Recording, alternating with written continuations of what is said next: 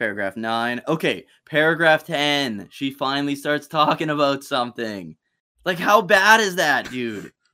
It's like when a YouTuber does a video and like Talks about themselves the whole time? For the first 3 minutes of a news video that should take them 5 seconds, they're like, well, as a Final Fantasy fan and someone that has played the series for a long time, I personally feel that the series needs to go in this direction. Also, they added a jump button to the game. Thanks for watching, guys. Yeah.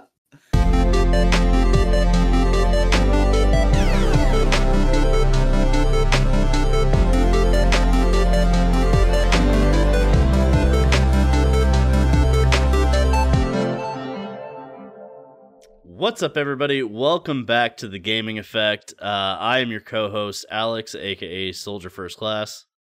I am Corey, aka Dookie03.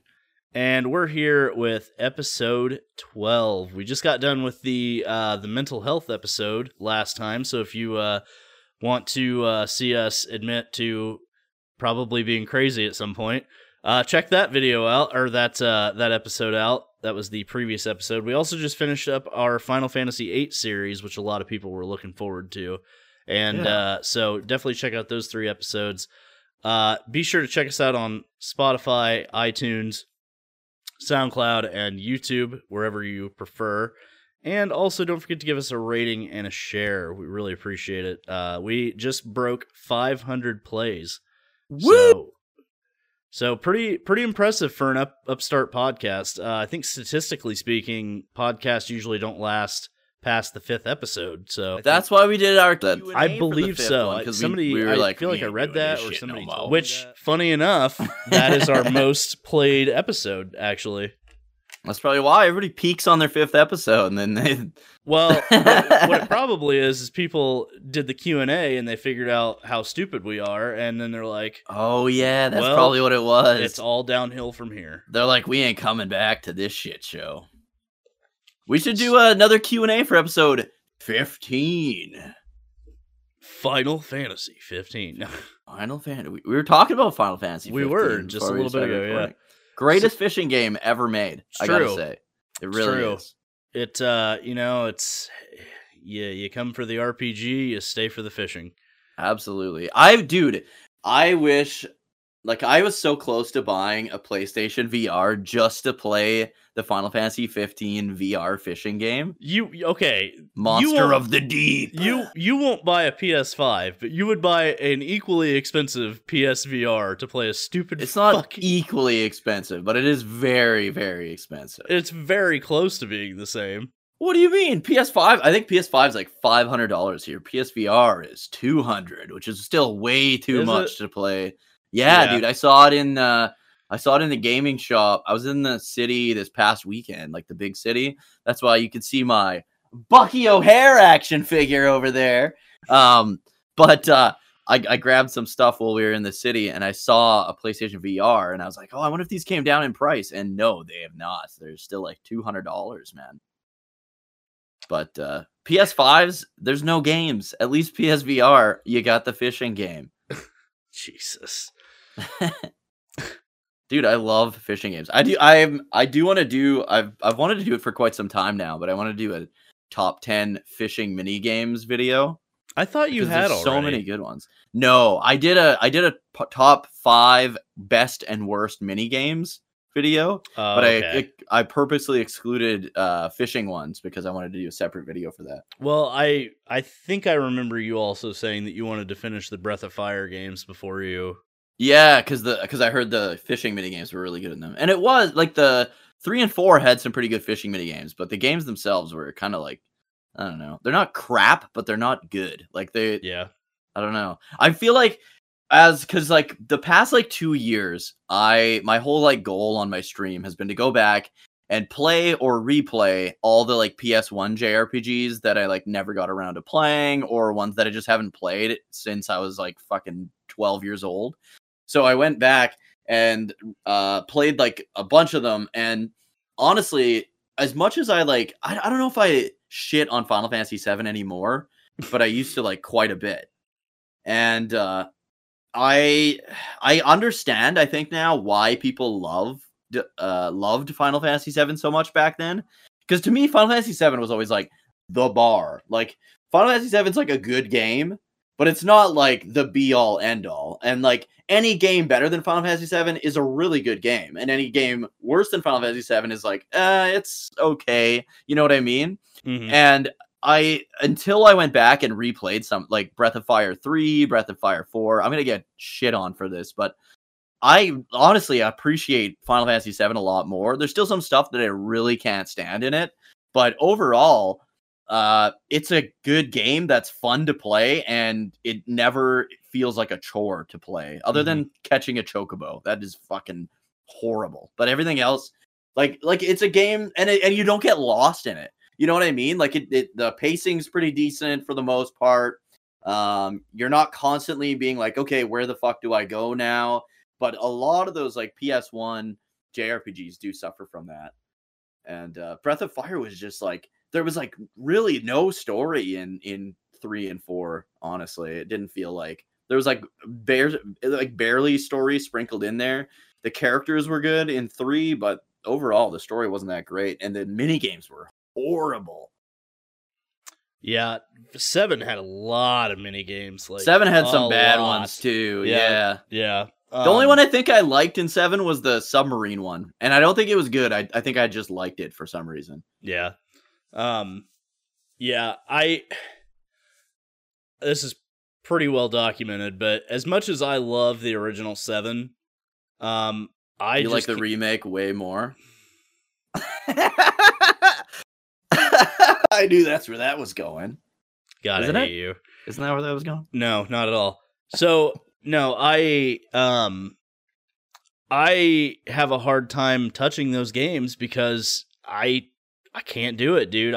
Every time I think of the fan base and like how I was treated and like how just batshit insane some of those people are, and I'm not saying all, like not all of the 7 fans are fucking nuts, but like, okay, for example, Ever Crisis this weekend or this past week has like a crossover event right now with like Final Fantasy 9. Yeah. And like a bunch of the characters are wearing like Final Fantasy 9 outfits, or they have Final Fantasy 9 themed haircuts or something.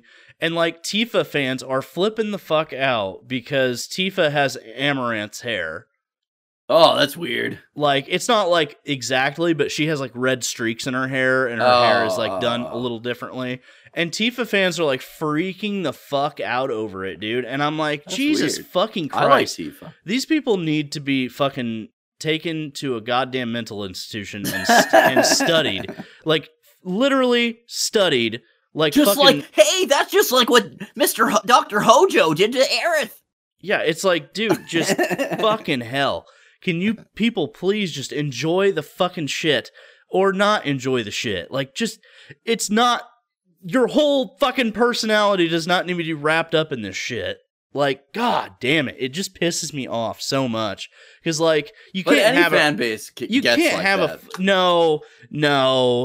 Here's the thing. Dude, any fan base gets like that, but 7 fans are the worst. Like, there's way more, like, if you take all of the Final Fantasy VII fans, the percentage that are like that are way higher than any other fan base. You know what I mean? Yeah. And, like, I don't want to shit on the 7 fan base because, like, not all of them are like that. But you have these people that are, like, fucking so obsessed with the shit, they make 50 different fucking burner accounts on the same email to talk to themselves on these different... Yes! They do this shit. They fucking make 90 fucking profiles so that they can share things, and it makes it look like an army of people is coming after somebody, and really it's just one dude. It's literally just the same person who's probably 45, horribly obese, and fucking is terminally online, and got kicked off of Tumblr for posting porn. So now they fucking are on Twitter, making it everybody else's problem. And it probably is the guy that got Omegle shut down. Did you hear Omegle got shut down? Yeah, I saw that. Fucking standably so, honestly. Fucking green-haired fucks. Anyway. Honestly, dude, Omegle was fucking... I went on Omegle, like, I think 3 times in my life, and it was always when we were, like, completely hammered. Yeah. Like, oh, let's go on Omegle and talk to people. I remember I was like speaking like Chinese to some Chinese chick, and she was like all like so stoked that I was speaking Chinese to her, and then she was speaking English, and we were like just so stoked that she was speaking English. But it was like that's what it was like created for. But there's so many like pedophiles and There's shit so on many there, man. dicks. It's Literally. yeah, Literally it's all so dicks. many dicks. Yeah, just fucking You got to get through like dick, 14 dick. dicks to Yeah. get to like a normal person. Yeah, and then the person that is the normal one is looking for dicks, so then they click off of you. So, They click off you. yeah, Oh, so man. but anyway, yeah, now that I've got my mini rant out of the way about that shit. Hey, you think being a Final Fantasy VII fan's tough? Try being a Sonic the Hedgehog fan. Try liking Kingdom Hearts. No, I'd rather not. I'd rather not either. Oh my god. This has started out real well. This is Yeah, it is. people All are right, all 4 people that are still watching. yeah, all 4 people that haven't clicked off of this yet. So anyway, game. God damn it. Here's the thing: Kingdom Hearts fans are at least like self-aware of how ridiculous their like plot and stuff is. Some of them. I feel like the Kingdom Hearts fans are like more. They're I like, don't know. we know this is stupid, but we like Yeah, it. but we enjoy it, right? They enjoy Right. the games and they like the characters and stuff. Like, And the they're combat's okay with great. like they're okay with like laughing at themselves like sometimes, right? Whereas and so are Sonic fans, but Final Fantasy VII fans are not at all. Yeah, and I it's- think that's maybe why they're always seen as like the worst, Yeah. because like Sonic fans are like, yeah, I'm literally beating off to a bat with tits. Like, okay, I can see why maybe somebody's criticizing me. You know what I mean? I can see why someone might think I'm weird, but yeah. But Final Fantasy VII fans are like, no, you're the weird one. Remember that like Final Fantasy VII house where they were like, yes. that's messed up, dude. Dude, I think that some of these people frequented that place because, like, Jesus Christ. Just stop by the old FF7 house for the afternoon. Dude, when your name is Soldier First Class and you literally don't ever talk about Final Fantasy VII because these people are so fucking insane that you just don't want to take part in it. Like, do you realize the irony here? Like, Yeah, I do. But anyway, let's fucking move on. Big from Zack this, Fair 'cause- fan. Yeah, fuck you. Anyway, so I fucking hate you sometimes. All right, what we've been playing / excited for. You go ahead because mine's gonna be a little bit longer. I've been playing Dragon Quest IV in preparation for Dragon Quest Monsters 3: The Dark Prince. Dragon Quest IV is or Dragon Quest Monsters 3: The Dark Prince is like a prequel / happens at the same time, but from a different viewpoint. So it's like of, Final Fantasy VII Remake. No. It's like I Digimon know. Story, Cyber Sleuth, Hacker's Memory. It happens kind of before as well as during Dragon Quest IV. So I've been trying to refresh myself. I've been playing the DS version of Dragon Quest IV, which I've only played through like this is my 3rd playthrough of the DS version, and there's little differences from the NES one, and it's very like confusing every now and then because I'll be what you got going on there, bud? I don't know. Oh, it's very it's very like I'm there's, not even like, high. There's subtle changes, and like they're so subtle that I don't notice them, and then all of a sudden I'm like, what am I doing right now? Like, because I'm used to like doing things in a certain order in the NES one, but they like shift the order up a little bit sometimes, and it's honestly most of the time for the better, other than the beginning. But this is actually my first time, and Dragon Quest fans are going to crap on me for this. This is my first time playing through a Dragon Quest game and actually using party chat. So party chat is basically all your party members will like talk to you and stuff. Yeah, it's if like you- Dragon Quest 11. Yeah, Dragon Quest 11 has party chat. You've used party chat? Yeah. Yeah. So I've been playing Dragon Quest my entire life and I never used it. I And, did like- something in Dragon Quest before you. Yeah, and Holy everybody's shit. always talking about the party chat. The only time I ever used it was like in Dragon Quest 8 if I was like, shit, I don't remember where I was supposed to be going, and then I would just use party chat and they'd be like, I guess that just makes me a bigger Dragon Quest fan than you. It does. It really You know, does. by default. Only in size though. You fucking imposter. And then but anyways, so this is my first time doing party chat. So I had to patch the Japanese version because there's no fucking party chat in the North American release of the DS version. What? I know, dude. Square Enix does the weirdest shit with the Dragon Quest games. Square Enix does the weirdest shit with all their games. Period. Dude. Yeah, that is true. But so yeah, I'm playing this in party chat. Keep in mind, Dragon Quest IV has like my favorite cast of characters probably of all time, and now I love them even more because I'm like getting to know them better. The only character I always like kind of hated was Boria. He's like this old Russian man, and he's just, I don't know, he's just boring and shitty. And now I kind of like him because the whole time when you use party chat, he's like, we should probably get back to town, and my back's sore. Like he's like just typical like old man commentary on the situation. Everyone's like having this grand adventure, and he's like, man, my feet sure hurt. We should probably get back to town. Over like it's just he's always complaining about being sore, but you like drag him across the country. But yeah, no, honestly, I'm digging the hell out of it. I'm excited to see the later chapters with party chat and all, and I'm excited to play through all the games with party chat now because now I kind of know what I've been missing out on. But yeah, that's what I've been playing, and obviously I'm looking forward to Dragon Quest Monsters 3: The Dark Prince. Comes out December 1st, baby. I just pre-ordered it today, finally, because I've been broke as shit. Super Mario RPG comes out next week. Yeah, so also, I think I messaged you that. I just found out that Arda Piazza made that game, and those are the guys that did all the Dragon Quest remakes on the 3DS or on the DS and 3DS. So is it safe to say that Square Enix didn't have anything to do with it this time then, other than like IP stuff? Well, Arda Piazza, I think, works under the Enix banner, or used to. Or do they? Okay. Yeah. So they probably did have a hand in it, or at least they like sublet out. That, well, yeah, because I know Square Enix, they outsource, I think, some of their emulation stuff. So yeah, that could be like it. Even .emu did Final Fantasy VIII, and I don't think that they're under Square Enix technically. No, I don't think so either, because they've done a bunch of other stuff too. Yeah, but yeah, that's exciting. I'm not a big like Super Mario or a Super Mario RPG guy, but from what I've seen, they fixed like the only parts that I really didn't like in Super Mario RPG, which is like I don't like 3D platforming to begin with, but the worst 3D platforming is like that isometric shit. Like Sonic 3D Blast is like one of the worst freaking games to play. But there's like that part. I've only like played parts of Super Mario RPG and I've never finished it, but there's a part where like you have to climb these like vines up into the sky. Does that kind of ring a bell, that part? Yeah, and it was like fucking impossible for me, but they made it look like a lot better in the remake. Yeah, it looks like it's gonna be pretty sweet. I'm really excited for it.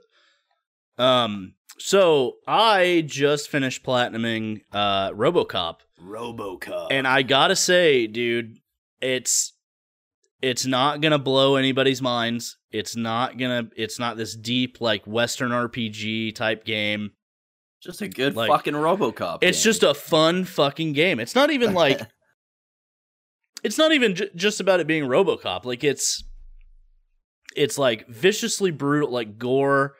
Like, not like guts and stuff hanging out, but like, you know, when you shoot somebody in the head, like their head explodes, or like, you know, if you throw a motorcycle at somebody and it'll take off their legs and stuff. Like, okay. It's a brutal graphic game, but it's just fucking fun. Like, everything you do, like, you walk in, like, there's side quests and stuff, and like normally, you know, you're thinking like fetch quests or whatever. Well, this one, like, there's a quest where you're at an abandoned mill, and there's a room that you go in for the side quest that starts the side quest, and like you walk in, and then this guy gets on the intercom and starts talking shit to you, and then you walk through this door, and it's like this like hallway or like this tunnel area that's filled with like gas tanks and all kinds of shit that explodes, and then there's like a fuckload of enemies that you have to get through. And then, like, you get to the end and you have to smash all the drugs and stuff that are in there. But then, you get this big-ass sniper rifle at the very end of it that you can use later. I saw my buddy play that part, actually. God, it's so good, dude. It's so fun. Like I said, it's not very deep. Like, the skill tree is very, very, very simple. I think it's every 2 or 3 skill points you get a new skill in that tree. Right. And leveling up in skill points is like pretty quick. Like, it's pretty easy. That's good. And like, depending on your abilities, you can like open chests and stuff for free without needing the code or anything like that. Or you can like hack into breaker boxes and heal yourself with that instead of having to use heal packs. Right. And that was like from, I think, was it RoboCop 2 or something, where he's getting like all reprogrammed or whatever, and in order to like fry himself to undo that. This takes place between 2 and 3. Yeah. So if you've seen 1 and 2, you will get context and stuff that's in the game. Dude, so I've been like watching my buddy Kame Senin stream the game, and that's how I was like told you to like check it out. But and you go to the place from the first one, like the place where you kill the Red Foreman character, and the chalk line's still on the ground. Yeah. Like that's so cool, man. You go like right to that place. Yeah, it's got a lot of cool references, a lot of cool like callbacks and stuff to the movies, and like it feels like a movie, like a not a spinoff, but like an in-between movie between 2 and 3. Yeah. And it does the game justice. Like it's or the IP justice. It's really, really fucking good. Like I don't want people to go into it thinking it's going to be this super in-depth, like whatever. It's kind of like a shooting gallery game a little bit. Like, there's a shitload of enemies. It's almost like a bullet hell almost.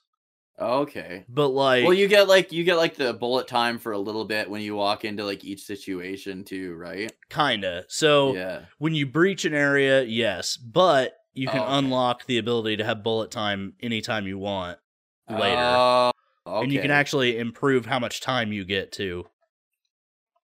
But yeah, it's just a simple first person shooter bullet hell kind of game, and it's really fucking fun. And like, people can and it doesn't have any game breaking bugs. It runs on Unreal Engine 5. Like, it is just a very solid made video game. And in today's like video game culture, That's is rare. It's really rare to find a game this complete, this well done, and this fun in the modern era. So it's a small studio too. Yeah, it's a super small studio, and I applaud them a lot, because not only did they get RoboCop right, they got the fundamentals of a good video game right. So I as weird as it is to say, I would say RoboCop is a must play if you like. I thought you were going to say my game of the year. No. Every time you play a new game, it's always your game of the year. No.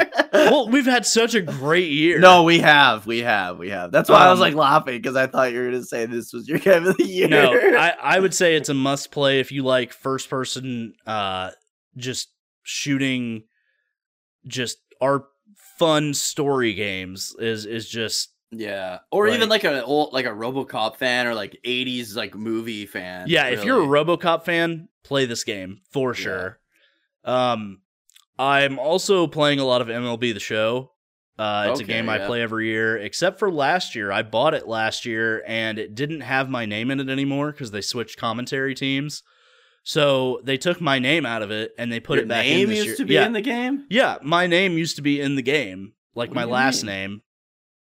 And because they can say your name, right? If you have like, if it's part. I'm always in those in like the UFC games. I'm always the Warrior.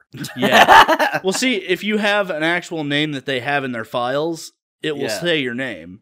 But if you don't, then it'll usually do like, oh, this player, or if you have a nickname or whatever, it goes by that. Been playing a lot of that. I actually just started playing Fallout again. Fallout 3 specifically. Okay. I played a little bit of 4 today, but I had my son all day because my wife was at work, so I didn't really get a chance to play a lot of it. I heard 4 wasn't as good as 3. Gameplay wise, 4 is really good. Game wise, 3 is way better. Oh, okay.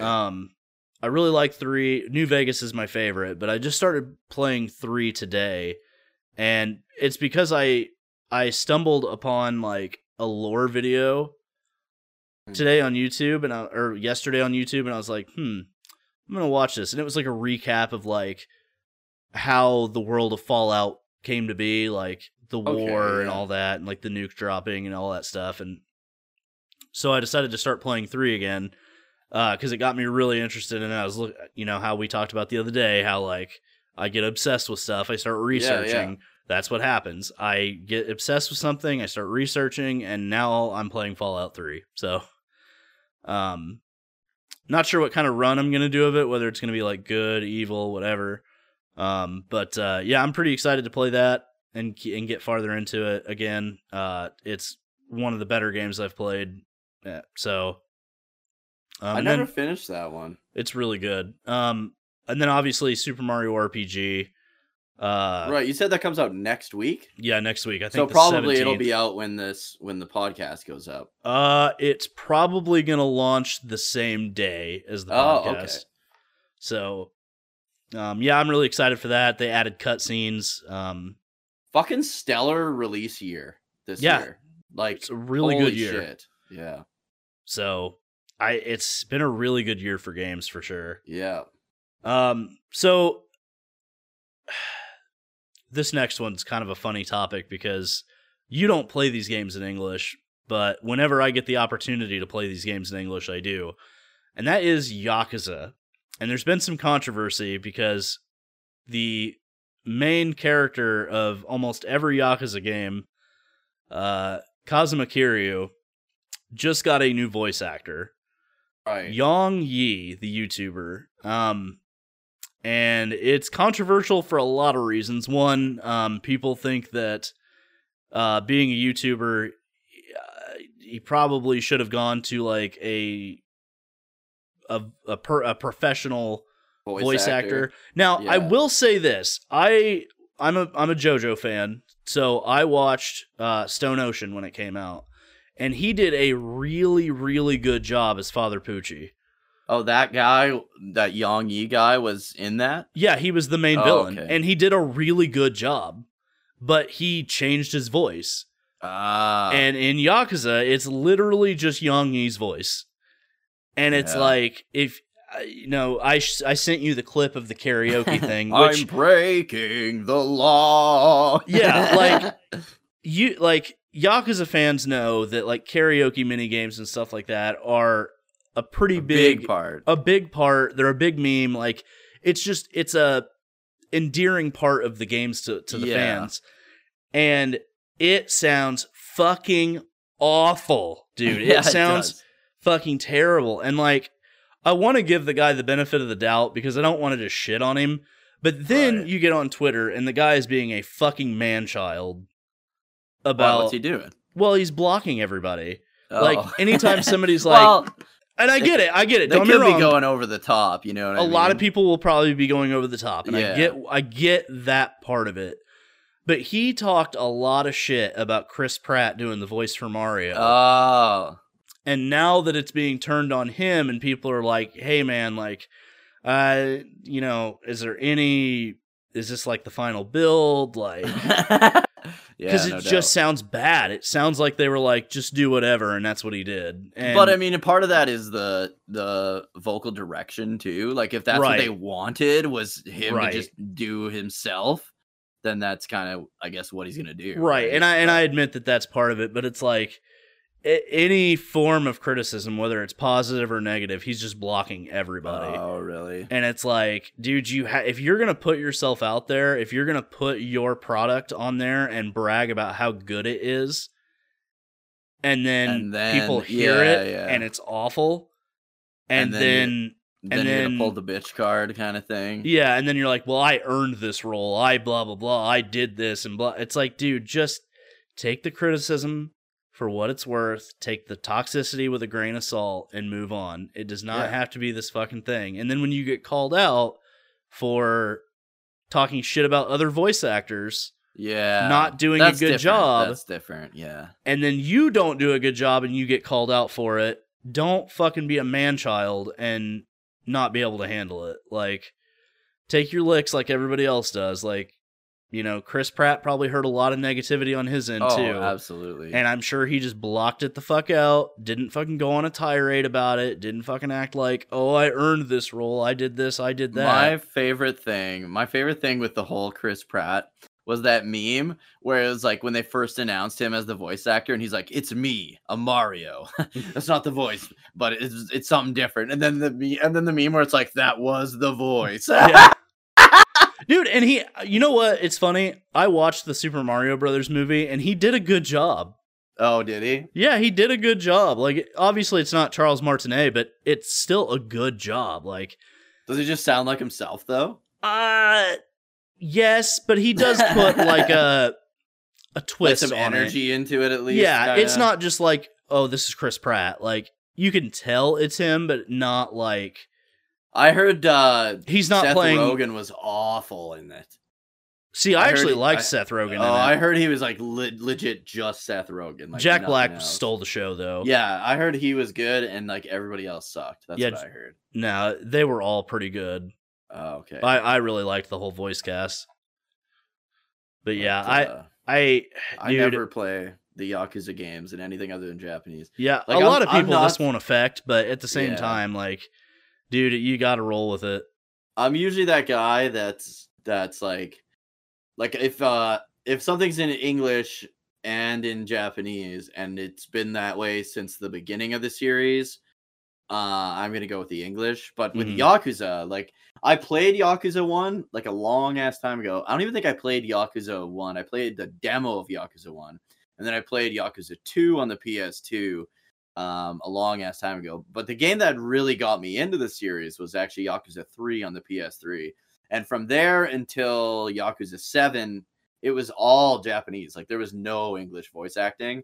So to me, it's weird having English voices in that series because like the whole thing takes place in Japan. Every character is Japanese. Like, so what do they do? Because there's always like a Western character that's like learning Japanese or learning speaking in like bad Japanese. So what do they sound like in the English one? Yeah, I don't know. Like, did you do you played Like a Dragon, right? Like the 7th one? Yakuza 7, yeah. Yeah, there was that blonde-haired guy with that, you know, that school kind of series of side quests. What did he sound like then? Dude, it's been so long since I played it. I don't really remember. Cuz yeah, there's always like some character that's like from like I am from America. Like they're always like this weird like English kind of voice kind of thing, and it's like I don't know how they would do that. How you do that if you have like English voice acting? Yeah, you kind of lose the context a little bit. Yeah. Well, and I have a hard time playing or watching stuff in Japanese. Like, obviously, like old like samurai movies, you obviously have to, but like. I play games in English. I watch anime in English. Like I have to watch anime in English. Yeah, I can't watch anime because I'm usually doing something else while I'm watching it. Same. I'm always anything. I don't want to have to be looking at the screen constantly. Yeah. To know what's going on. Like I want to be able to pop on anime, edit a video or something, or like absolutely. You know, do my thing. And so I need it in English, and it's also an attention thing. Like. Yeah. To be able to pay attention, I have to have it in English. Yeah. So and we can't read, you guys. Right. So the other thing too about Yang Yi is like he's one of those like fair weather people too. Like, what does that mean? So like, okay, when Cyberpunk was about to come out, right? I think he got a chance to play it or something, and he was like, "This might be the greatest game I've ever played." Like. Blah, blah, blah. And then as soon as he saw all the fucking negativity about it, he hopped on that train. Oh, one of those guys. Yeah, he fair weathered it. He was like, when everybody was loving it, he was all loving it. But then as soon as the negativity came out, he completely fucking swapped his story and was like, this might be the worst game ever released, you know? Yeah, I know a lot of people that were like that with Final Fantasy VII Remake, but Hey, listen. You weren't, thankfully, Yeah, but a lot of people were. yeah. They kind of just follow the crowd, I guess. Well, in follow what gets reverse, them actually, views. it was in reverse because it was at first everybody was like, "What the fuck is this?" And then all of a sudden, as soon as the positivity started running in, they're like, "Oh, I love it now. Now that it's positive, I love it. It's mind Now that blowing it's popular and brilliant. to like it. Yeah, now that it's popular to like it, now I like Yeah. it. You know, like, yeah. So anyway, not to harp on all this because it's a dead horse we're beating here, but Dude, I remember, like, this is fairly off topic, but kind of on topic. I remember when Star Wars Episode 8 came out. So, like, not the first of the new ones, but the second one. yeah, I was like, that's the best fucking Star Wars movie ever made. Dude, I was like, I remember walking out of the movie theater, me and my buddy Paul, and I was like, that was better than Empire Strikes Back. I remember saying that, dude. I still don't mind that one, but it's no fucking Empire Strikes Back. I have never wanted to punch you more in my life. Right in the face. Yeah, it's the ninth one was really bad, but I didn't mind 8, honestly. It's I still like that one, but I think the prequels So here's the funny part, and it's gonna roll back to Final Fantasy because Final Fantasy has this weird thing where like people hate it at first.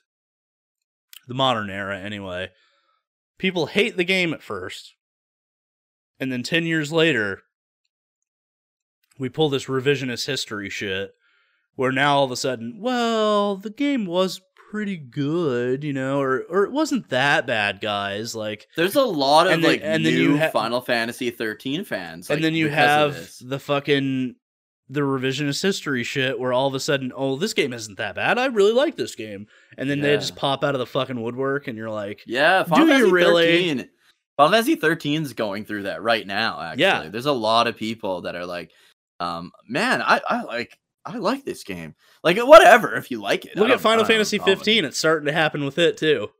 See, 15 I always liked, honestly. I always liked it. Yeah. Like, I liked it, but I liked it.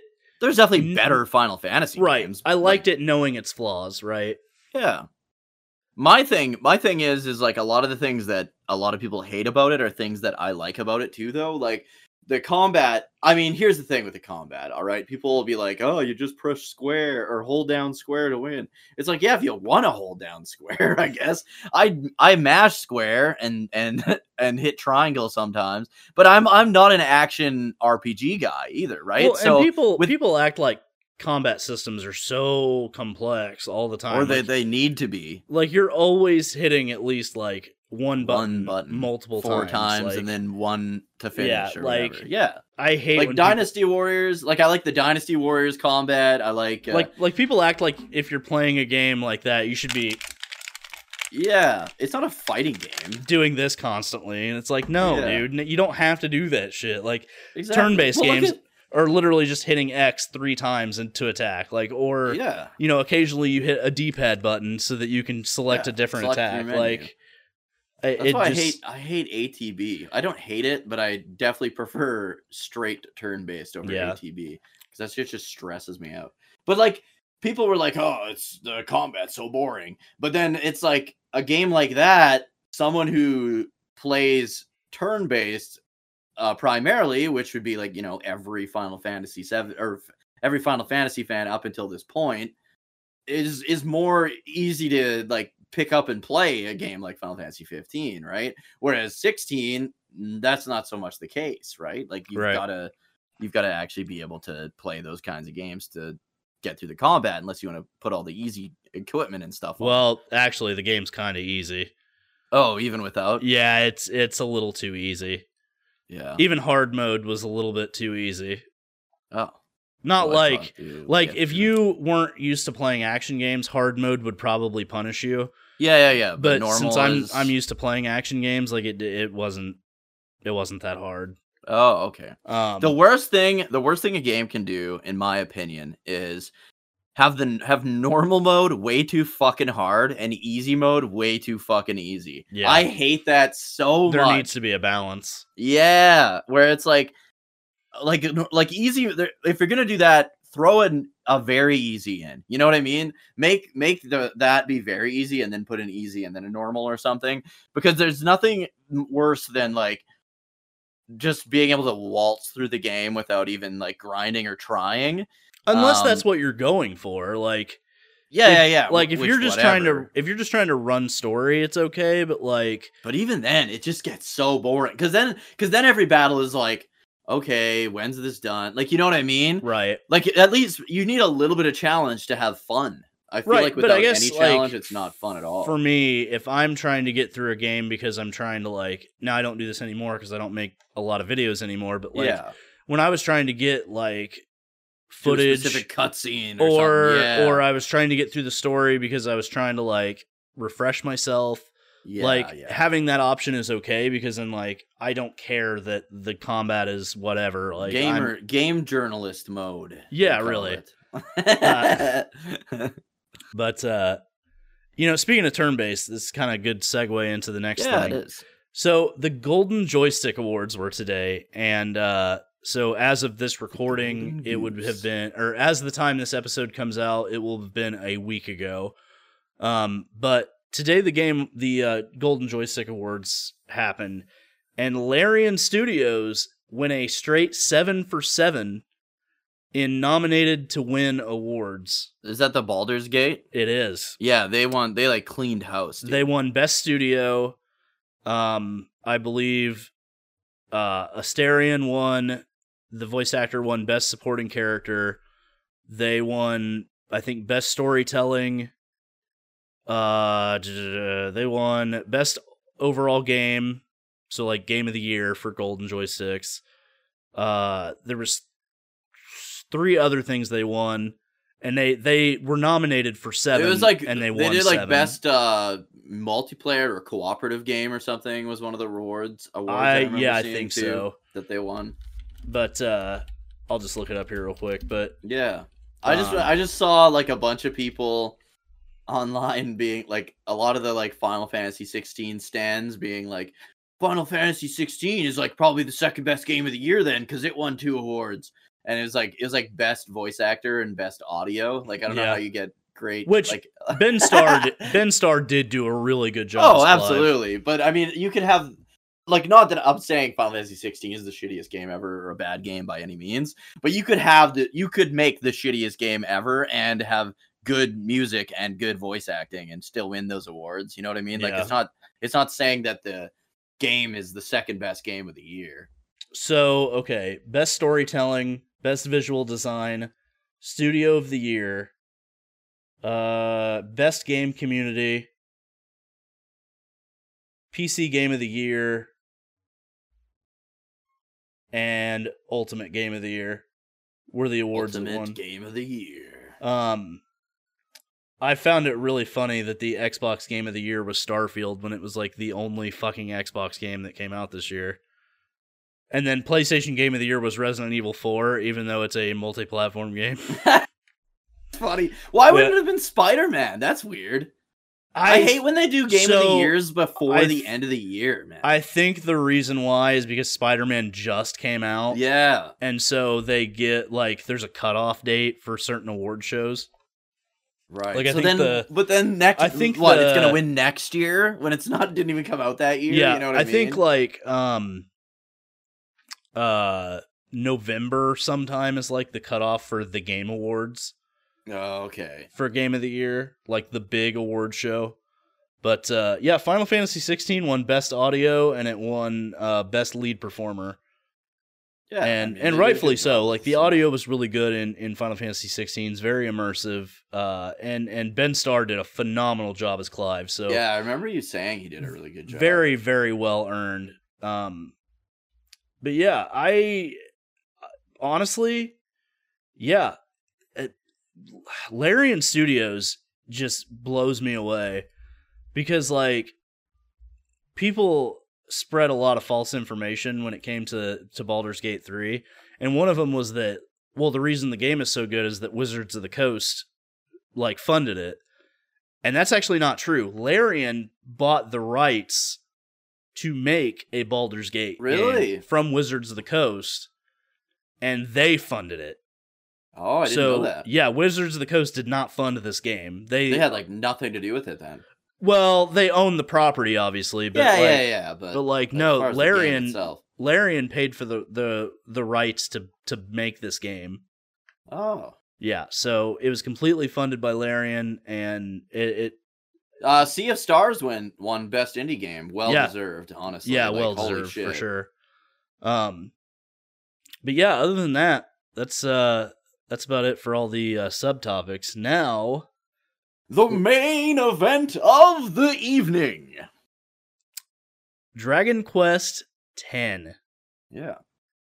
I still find it funny that most Dragon Quest fans have not played Dragon Quest X. It's like the Dragon Quest game that the most amount of Dragon Quest fans have not played. And it's the only one you've played all the way through. Right. Well, at least version 1. Yeah. So version 1, for those of you that aren't aware, is the original game as for those of you that aren't cultured. No. That aren't cultured swine, such as myself. Yeah. Is the original game as it released, right? So that's the original story, Dragon Quest X. Like when Dragon Quest X stuff shows up in other games, like when it showed up in Dragon Quest XI, it only ever references version 1. So I think Treasures had some stuff from Dragon Quest 10 version 2, but other than that, it's mostly version 1 stuff. So yeah, we played through Dragon Quest X together, and it was pretty damn fun. I would say the only bad thing about the entire game is you can totally tell the Final Fantasy XI guys were involved with like the map design and stuff, because the maps are just way too fucking big. Yeah, dude, that is my main problem with the game. Like, yeah, if there was ever a time that I got bored playing it, it was when we were trekking across like, and sometimes multiple big maps. Right. Sometimes to get to your objective, you would have to go across 3 different maps to get there, and they're all big, and they're all massive. And the problem is to get to those places, you have to go from point A to the furthest point in the map of point B to get to that next area, and you had to do that like 3 times to get to your objective. And yeah, I think it'd be an easy fix too. All you'd have to do is speed up the doll board. Right, that's all they would have to do. And I was hoping that that version 2 would fix that, and it actually didn't. No, not yet. I think later on they do, like in some of the later versions, but version 2 definitely did not. I don't know what year each of the versions came out. Like the first one was like, I think it came out like 2011. Like when was the Wii in its prime? Because that's what's crazy. 2011, because I believe it came out around the time. Were the PS3 and the Wii in the same? Yeah, I believe so. PS3 and Wii were in the same generation, I think. Because I remember everybody complaining that the Wii had like PS2 graphics. Yeah. And it was competing with the PS3. So yeah, it came out. Well, that's what's crazy is Dragon Quest X came out on the Wii originally, and it's still going very strong. It got a graphical update. It looks like a PS4 game now, I would say. Like it looks pretty fucking good. Yeah. It looks like probably a step under Dragon Quest 11. Yep, I would say so. It's about the same.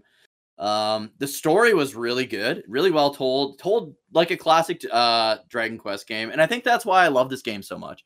Is I'm a Dragon Quest fan. I'm not an MMO fan at all. Like there's probably 2 or 3 MMOs I've ever liked in my life, and I mean honestly, same. Yeah, and it plays like a fucking turn-based JRPG.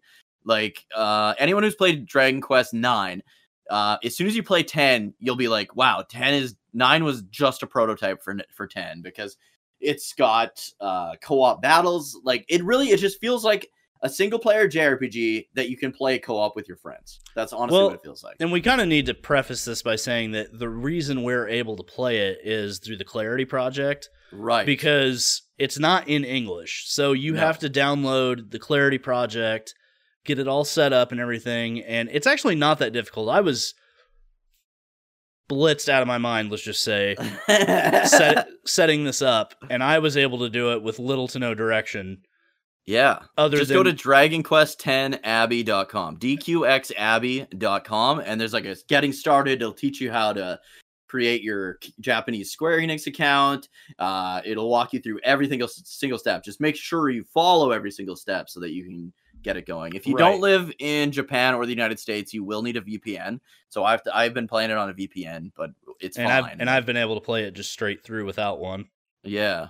Now it does have some kind of bumps and speed, like that, but yeah, like as far as the clarity part goes, right? Like every once in a while, it'll like kick out and then kick back in and stuff. Right. Sometimes it will translate stuff perfectly, and then like maybe an hour or two in, you might get like a few things that don't translate well. Like yeah, it'll be like still super be in wordy Japanese text. There's other times where like.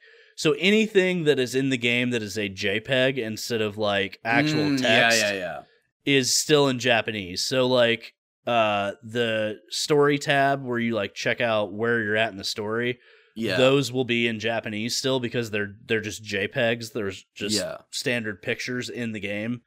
But like if you are playing and you're going through the story and there's like a cutscene, all of the text boxes will be in English. Yeah. But you have to do the Clarity Project, otherwise you're going to be looking at Japanese text and not being able to read it. Unless you can read Japanese, of course, but yeah. And the names, your names had to be in Japanese, so I had to help you with your names right, and because the text that you choose in the menus isn't translated. Yeah. So to do your name, you'll have to actually look up your name in Japanese. Or whatever, just put whatever whatever name you're going to use, but yeah.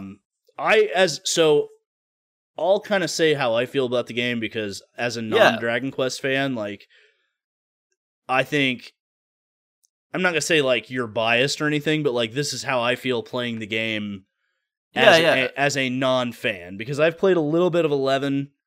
I think I got to you were at Gondolia, at least. Yeah, I got past that part because isn't that the part where, like, you're on that platform at the very end of the city? And then Sylvando shows up with the boat. That's like the best. And he's got like that pose where his foot's up on like the bow and he's just like yeah, Sylvando saved me from that that general or whatever he is. Yeah, Jasper. Yeah. So I got that far in it. I haven't gotten any farther than that. So obviously like my experience with Dragon Quest is very minimal. That being said, I have to say I really, really enjoyed this playthrough of 10. And I don't know if I would have enjoyed it as much by myself. Right. But that's me being a non-Dragon Quest fan, right? Like that's not that's not saying anything bad about the game. That's just me, it not being my normal cup of tea. So like if you weren't there to not guide me, but like go through it with me and talk with me while we played and stuff like that. Well, especially when the traversal is so long. Oh god. If I'd have been the amount of times we're just shit talking in between while we're getting from place to place, right? Right. I think if we hadn't been doing that together, I probably would have dropped the game a long time ago because of the traversal. But because we're able to like bullshit and talk and get fucked up together and everything else and play it, like I'm able to get through it. Now, the story is really good. I like that even though I am not a Dragon Quest fan, I understand the story. I'm able to go through it. I understand some of the references because I still, I'm a Final Fantasy fan and a Square Enix fan, so I still know quite a bit about Dragon Quest. Right. Not only just knowing stuff, but also from you. So, I'm able to see stuff. Like, I knew who Estark was. I knew, all that stuff. And also, being an Akira Toriyama fan, obviously, I know certain references and stuff. But, I have to say that the game is fun. It plays like a turn-based RPG with an MMO element. I didn't ever feel, super overwhelmed. Sometimes it was a little confusing about where to go. Yeah.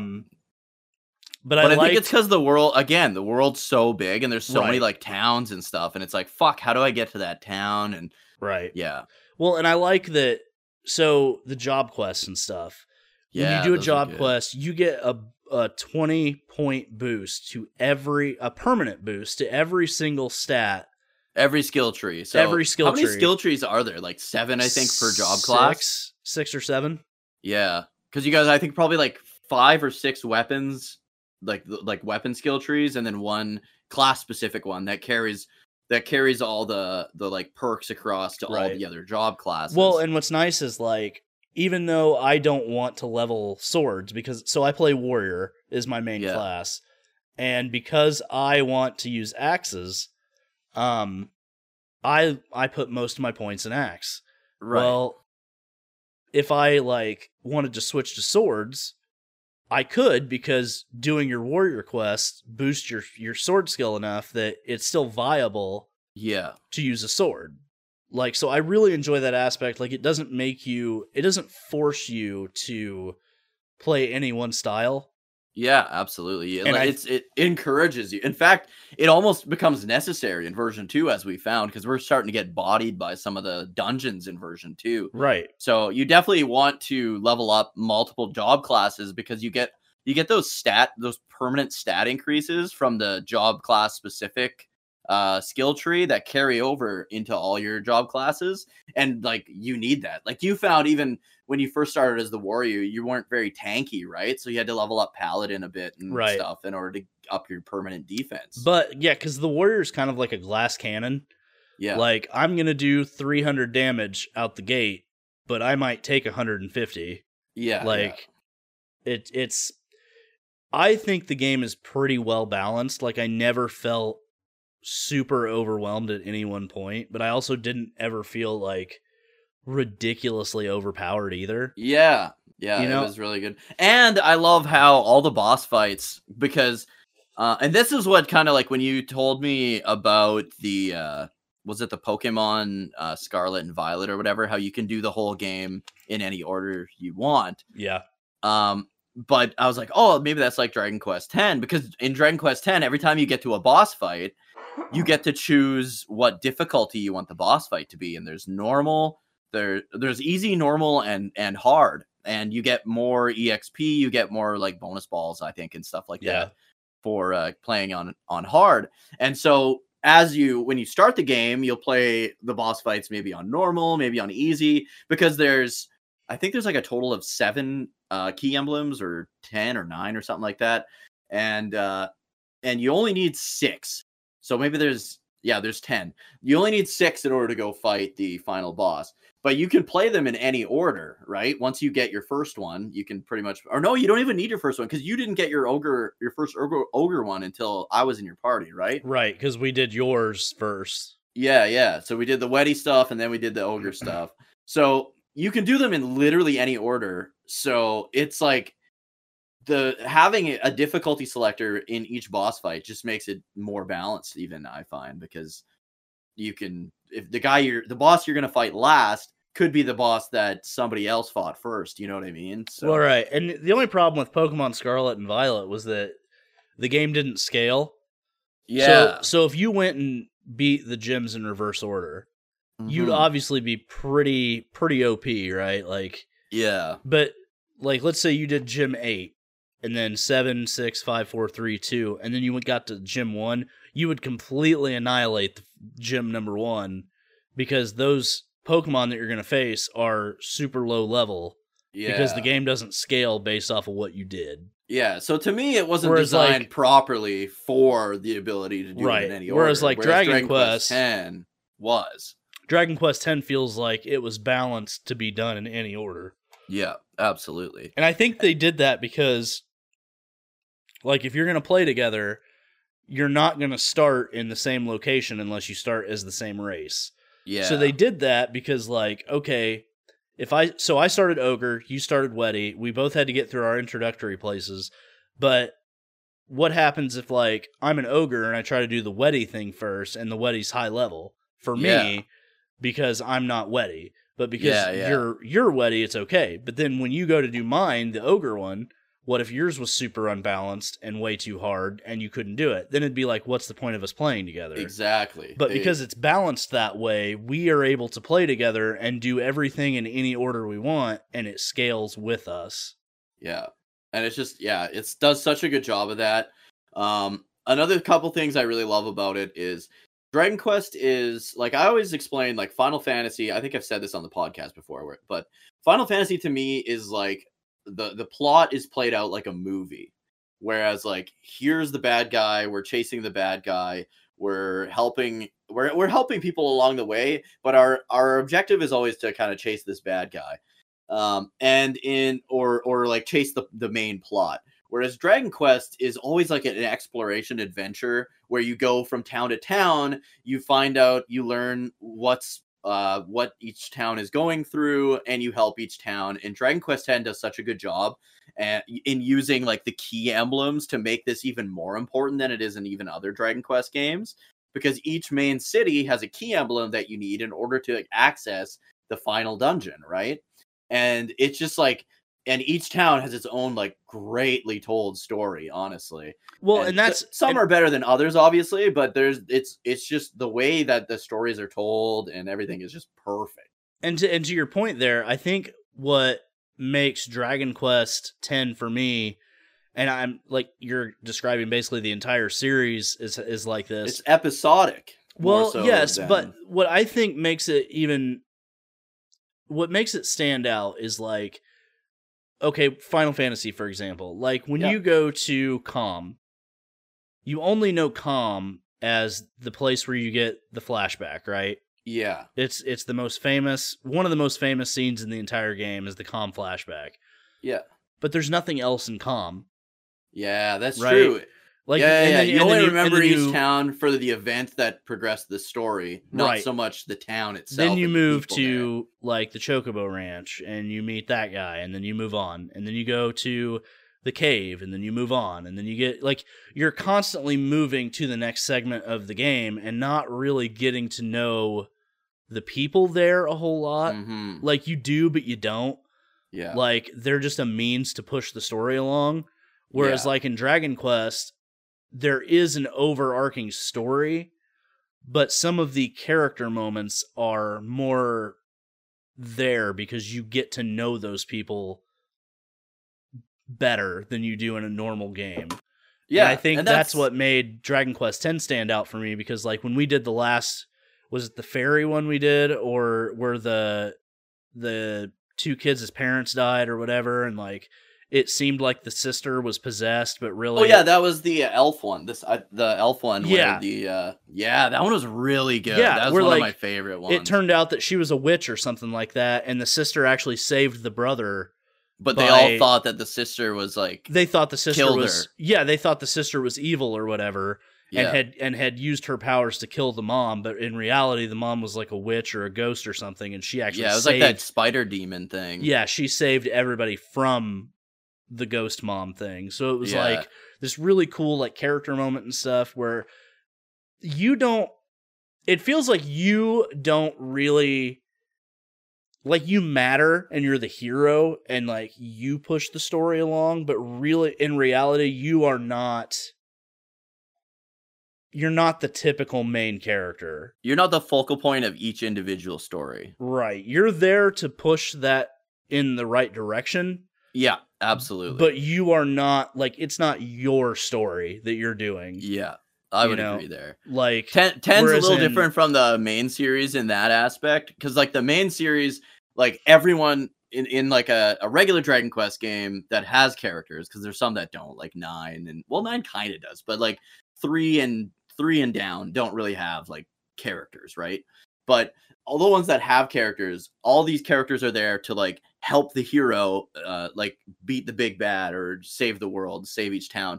All the other Dragon Quest games, and Dragon Quest X, is like the opposite of that almost. Like the hero is there to support the characters in each town. You're kind of a self-insert. Yeah. And but all the other Dragon Quest games, for the most part, does have that like sense of community. Like you go to the next town and there's something troubling the town and you want to help the town. You get to know the people in the town. So like all the towns in Dragon Quest feel so much more alive than any other like JRPG. And I think that's why I love Dragon Quest so much, is like the characters, there's really good characters, and a lot of them are like outside the main cast of characters even. Yeah, and it's like, I really enjoyed getting to know those characters in Dragon Quest X. And when I was playing 11, the main character, it's all about him. Like, yeah. it's yes, you have Sylvando and Jade and all these other characters that, like, you know, you get to know them, but they're all there in service of support. the main character, and Yeah. the main character still feels like his own character that has stuff going on. Like, you know, you meet his family and you meet like all this other stuff. Whereas in like Dragon Quest X, you're kind of like, you meet your friends, but your friends really aren't the focal point. Yeah. And your friends aren't even really your friends because you die at the start of the game. Right, exactly. And another thing I love about Dragon Quest X is everyone's story is a little bit different depending on what race you chose, right? Right. And we found that as we were playing, because I was like, oh, what? Because like even the end of the game cutscene was a little different for you than it was for me, because my guy, what is my guy? He's like trying to find his parents, I think. And what was your guy? He's trying to find. I don't remember, but I just remember like, yeah, it was completely different because, and the way it kind of like starts is you like possess somebody that died. And they come back to life. Well, and they all die in like funny ways too. Yeah. The Puklipo character is fucking hilarious. I created a Puklipo character just to see what their start thing is, and they're literally like, it's like the horse and buggy hearse going back to like their town to go bury him, and then you just like sit up, and the guy's like freak the fuck out that you're like back from the dead.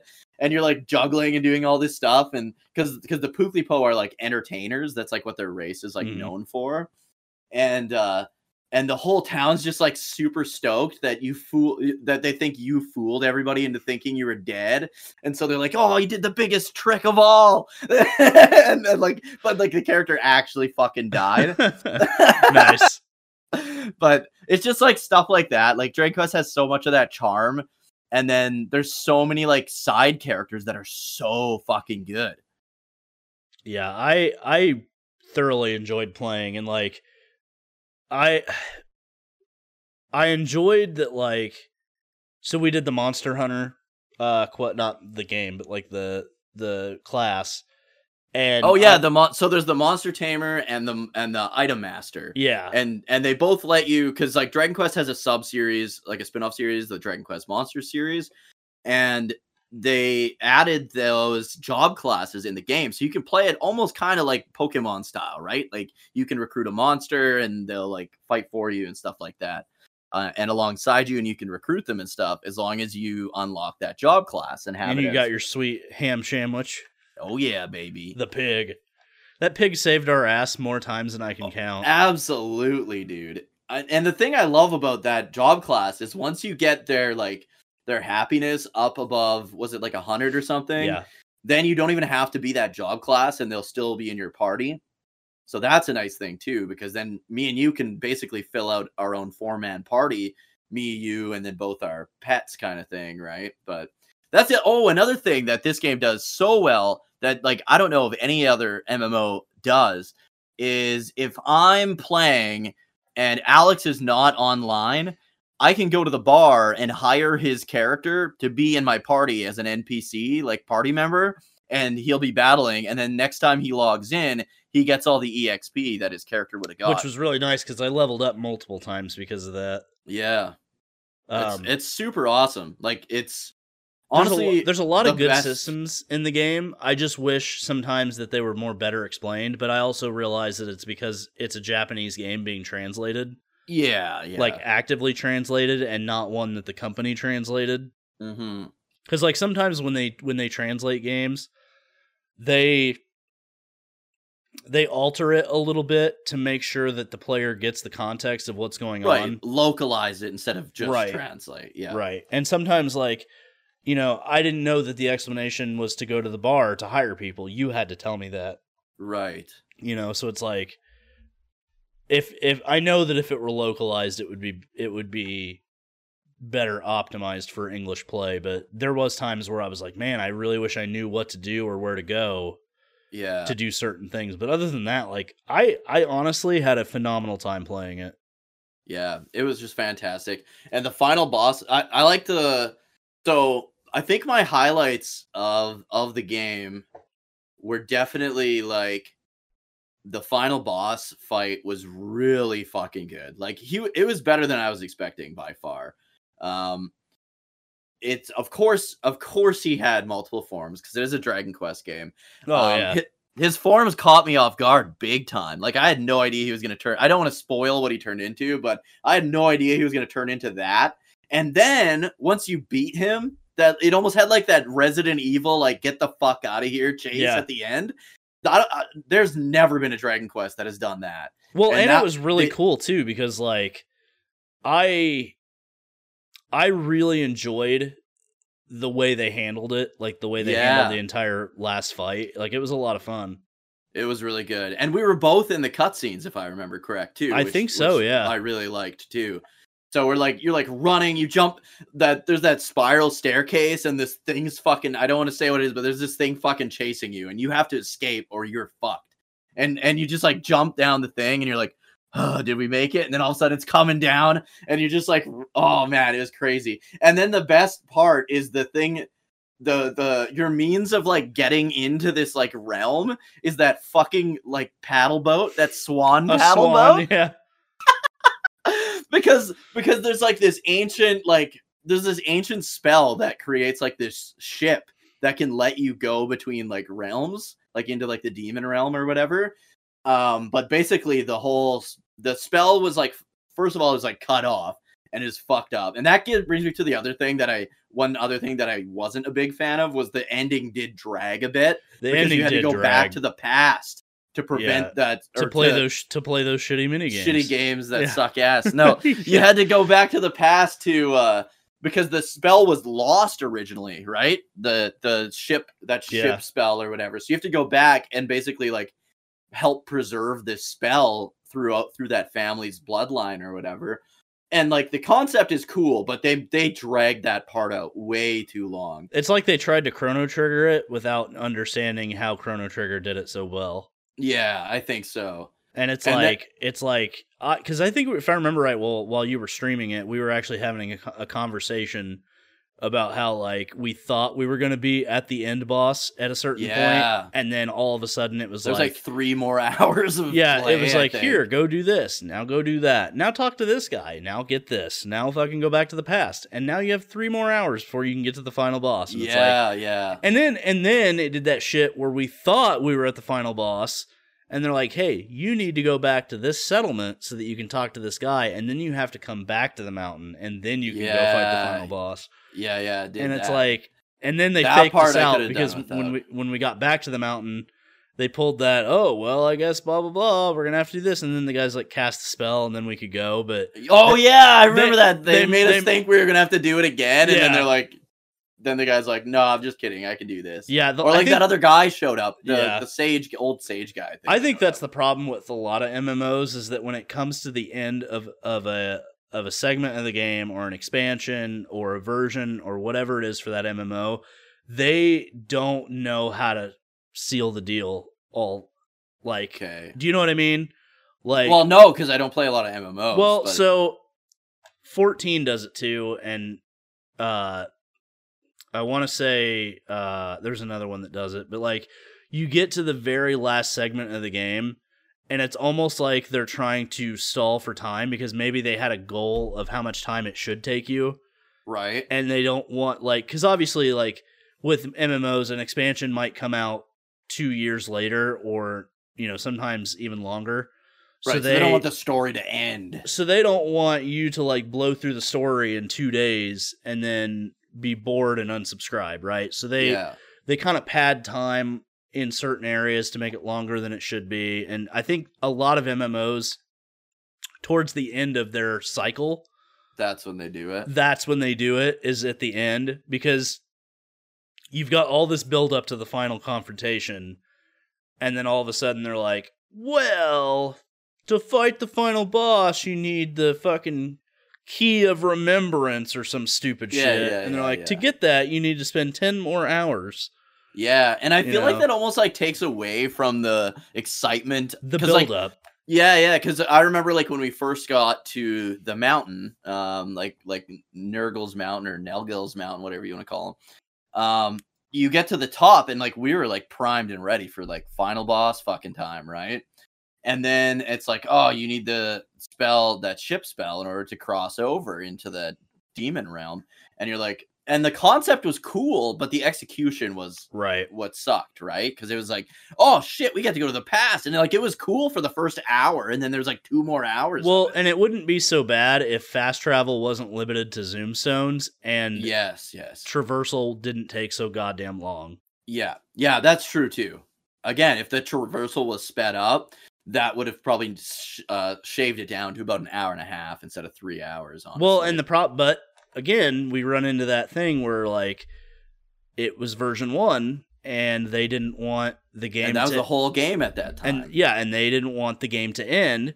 Yeah. So you make big ass maps, you make a certain walk speed, and then it feels like you're on this grand adventure for several hours, but in reality, if they were to shave all that down, it'd probably be a 20, 30, 40 hour experience. But, you know, I bet this game would be about 40 hours. And I bet like with the smaller or the faster travel or whatever. But I think, how long did you check your time? Because I'm at 72 hours, but I spent a lot of time fishing. I think I'm at 50, maybe. Okay, that's what I was going to guess. I was going to guess that it would be about 50 hours.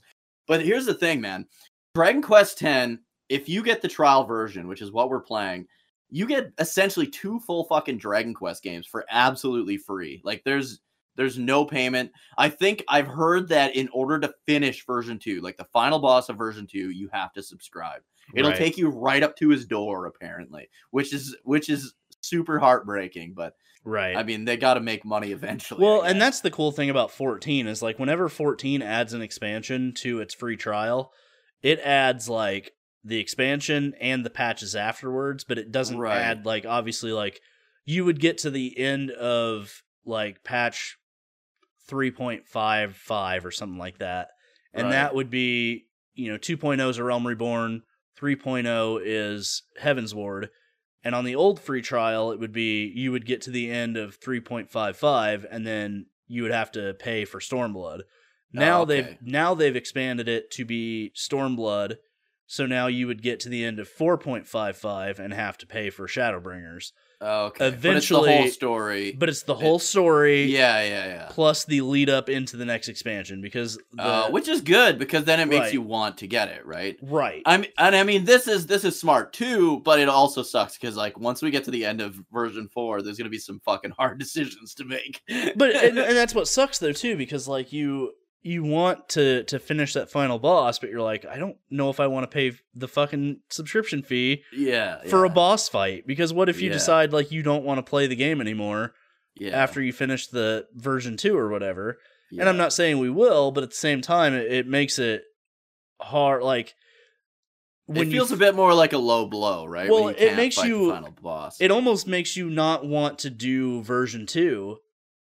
Because hearing that ahead of time. That ahead of time, because you know when you get to the final boss, well, now I have to pay for it. Like, they should make the final boss free, and then do the setup for 3 and then charge. And that's what 14 does. Yeah. I think that is a better method, honestly.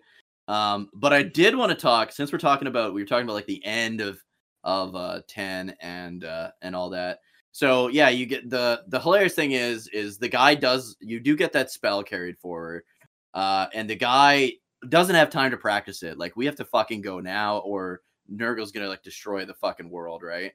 And so you go and you get the spell, and it's all he can make is like this little swan paddle boat ducky thing, and you're riding this into like the demon realm. It's so fucking funny, dude. I do enjoy the humor in the game. Like, it's very well done. Yeah. And it always comes like out of nowhere too. And I think that's why it's so good, because it's like a super serious moment and you're in this fucking rubber ducky fucking paddle boat. Well, and I'm glad that like the humor translates visually. Yeah. Instead of relying on text. Yeah, because obviously, true. Like if it wasn't visual, then the translation might not land as well as it being visual. Because like if he says something funny, it's like, okay, that's funny, but it may not translate well. But if you Yeah. see this fucking duck boat thing that you're riding in into the final like demon realm fucking boss that's fight. funny. Like that's something that I don't care if you speak English or Japanese, that is funny. And doesn't it, like, as soon as you cross over, it just like burns out and you like fall onto the Right, ground basically because he's so shitty at the spell that he can't even like hold Right. it together that long. But the other thing is, I will say with the Clarity Project that they really focused. They did a really good job translating, specifically during the story cutscenes. Like that's where they really wanted to nail it, and I feel like they really did during the story cutscenes. The only time the translation's awkward is when you're talking to like NPCs and towns Right. and stuff like that. Which I think it would be difficult to translate every single right. yeah. But the ending was fucking really well done, really incredible. You do get to I don't want to ruin it, but yeah, the ending was really good. But I feel like more so than the ending of 10 being good, the way they start version 2 was so fucking good. Like it was. It honestly, it felt like this is gonna sound kind of dumb, but anyone who grew up watching the original Pokemon cartoon show, when Ash like originally gets on like the SS Anne and like they're headed to, or like when they're going to like a new region in the Pokemon anime, like it totally encapsulates that feeling. Like you're saying goodbye to everyone, all these like great NPC characters that you got to know over the course of like fucking 50 to 70 hours. You're saying goodbye to all of them. Like you can come back, but you're saying goodbye. Like everyone's thanking you for stopping the Demon Lord and all that. And the ship sailing off into the distance, like that opening credits to version 2 got me so fucking hyped, man. Well, and it's like it's kind of like you're starting a new adventure, but not really. It's more of like a continuance, but at the same time, like you're saying goodbye to your old life and going into the new, but you're still gonna remember the people that were there in the past. But you're on this new journey. Kind of. Yeah. And it really like, it just was so good in that way. And it honestly makes me feel like how Dragon Quest just kind of is. Like when you're always going from town to town, and then you'll have like a reference to like a past town, and there's always like that victory tour. And this one, instead of the victory tour, they just had everybody come together, and you really feel like you're embarking on a new journey. But everything that happened before still matters as much as it always did, but you're about to embark on this unknown new journey, and it just carries that so much. And the way it introduces like these new characters even on your way there, like that guy with that like reptilian shit on the back, like Claw, that guy's name is, like I don't trust him at all. Like there's so many like new characters that are slowly like that's introduced to you like right at the start, because nobody sailed to because of the spell that the Demon Lord kind of cast over the continents or the countries, right? Nobody set sail to the human world, basically, like the human continent. And so this is like the first ship to the human continent in like 100 years or something like that, right? And it's just like it really does a good job of feeling like you're going on this grand adventure, like a brand new grand adventure after the one you just had. And this is why I think MMOs are inherently better at doing continuations than most video game sequels are, because MMO continuations and expansions feel more like just an added part of the game, whereas like a sequel feels almost like a completely different game but built in the same universe. That's true, time. Right? Because like, you're usually in the same world. Like, well, and like with 14, when 14 goes from one part of the game to the next, it is literally just a transition into the next part. So like, right, when you go from A Realm Reborn to Heavensward, the same characters are going with you. It's still like things that happen in A Realm Reborn are referenced or directly brought up in Heavensward. Right. And then when Stormblood comes along, things that were in A Realm Reborn and Heavensward are brought up or directly referenced. And it's a continuation, basically. Like, you go back to the old locations as part of the story, so that you are like keeping everything that happened in the past relevant. Whereas like a lot of video game sequels tend to move on. And yes, you do have those references, and sometimes yes, they are a direct continuation, like to the day or even to the minute the game ended. Right. It feels like development time and story direction are different in game to game sequels as opposed to expansion sequels. Right. Because like 14, every 2 years there's an expansion.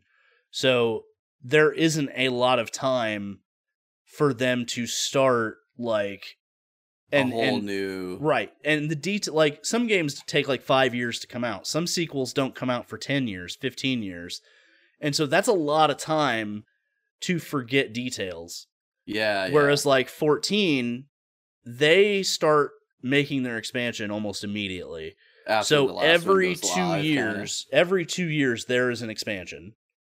So like when Shadowbringers ended, they were working on Endwalker. Yeah.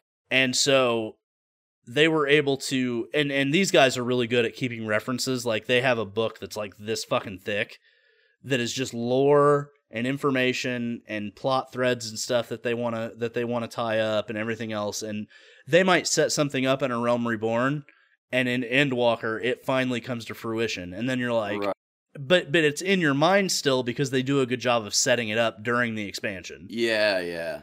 And so I think MMOs inherently are better at being sequels, even though they're still part of the same game, because there's not as much downtime to forget details as there is like when sequels actually come out. Yeah, I get that. And also, like, I think there's less room. So, okay.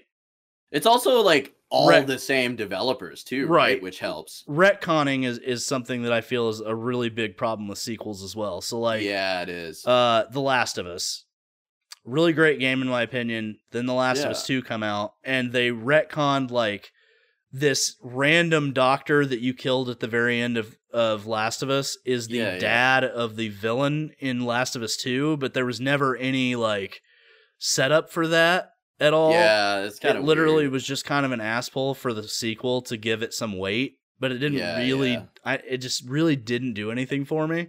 And then they kind of changed. They like tried to make you hate Joel, who's like the best, like the most likable. I don't know.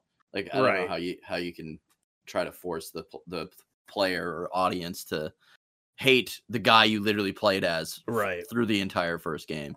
But it's like I just feel like MMOs have a better ability to keep going and keep those details intact. To carry it forward. Right, as opposed to an actual sequel.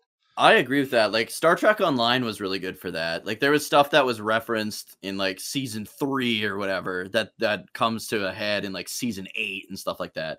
But and I'm told, I don't know for sure, but I'm told so you know that lizard bat, like that guy with that green neck or whatever, he apparently becomes very important in version 3. So we're probably not gonna, if he is a bad guy, I don't know if he is, but if he is a bad guy, we're probably not gonna face off against him in version 2. So that'll like set up version 3. Unless he's like towards the end of version 2 going into version 3. Yeah. But then I heard in version 3, a lot of the stuff you do in version 3 is back in the countries, like back in like the ogre country and stuff like that. So that's kind of cool. But I think the reason I liked the intro to version 2 was that it was almost the opposite of that. Like all the stuff you do in version 1 is still with you. It all happened, but going into a whole other country with a whole new set of characters, I think is exciting to me too. Well, and if you think about it, it's kind of like we're about to find where we come from. Yeah, that's what I feel like too. Because version 2 is the human continent, right? Yeah. And that's originally where our soul is from.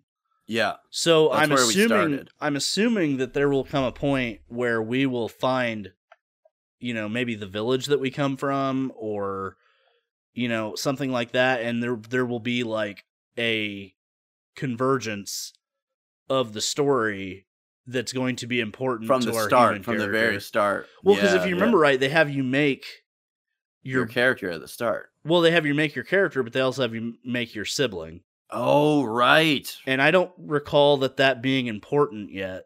No, it hasn't been. So I would assume that like we That's are gonna going come to together. eventually meet our sibling in version 2. Yeah. And it so could be. I think that's a really cool setup if that's actually what happens. Yeah, version 2 or version 3. Another thing I loved about Dragon Quest X was how they did the countries and races. Like they made it matter so much. Like it was such a big deal. Like every country was very different from each other. Like Ogre Country was like mountains and desert. Wedi was like swamps, marshes, rivers, oceans, rainforests, stuff like that. And then you had like what were some of the other ones? There's like the dwarf one, which is like all hills and grasslands and stuff like that. And it's just, I don't know. The elf one was like Japanese, like forests and like stuff like it was just really cool how each country was its own thing, and each race is like all like separate from each other, and they all have like their own what they're known for and stuff like that. And you can tell the stories through the like the different races accent the stories that are going to take place in their countries and stuff like that, and how important each country is. I really like the synergy of the abilities too. Like how, you might have an ability that draws the enemy to you. Like yes. And I have an ability that will attack all enemies within a certain range. And you draw the enemies to you, and then I can use my ability to damage them all for heavy damage. Yeah. So it's like, it's kind of cool that like the abilities and stuff. And I meant to say this while we were talking about our building our characters, but it just popped in my head, so I figured I'd bring that like up. the whole combat system, honestly, like fucking 10 out of 10 in my opinion. Yeah, it's really good. It's literally like if you've played Dragon Quest 11, it's literally that, but your position matters, and you can push the enemy back to protect your like mages and stuff in the back party. The only thing that I wish Dragon Quest did with its movement system during combat was have position matter in the way that like you get bonuses based off of your positioning. So like if the enemy, like a back attack? Yeah, like if the enemy is facing you and I come in with a heavy attack, there should be like a bonus damage or like I get that. better critical hit chance or something like that. And I feel like that's a lost opportunity that both 10 and 11 had to,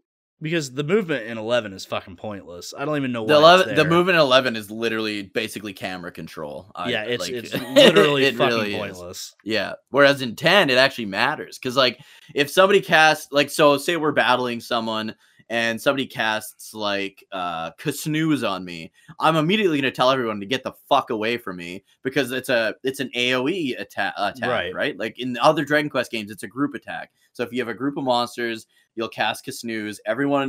Snooze will get cast on every monster in that group.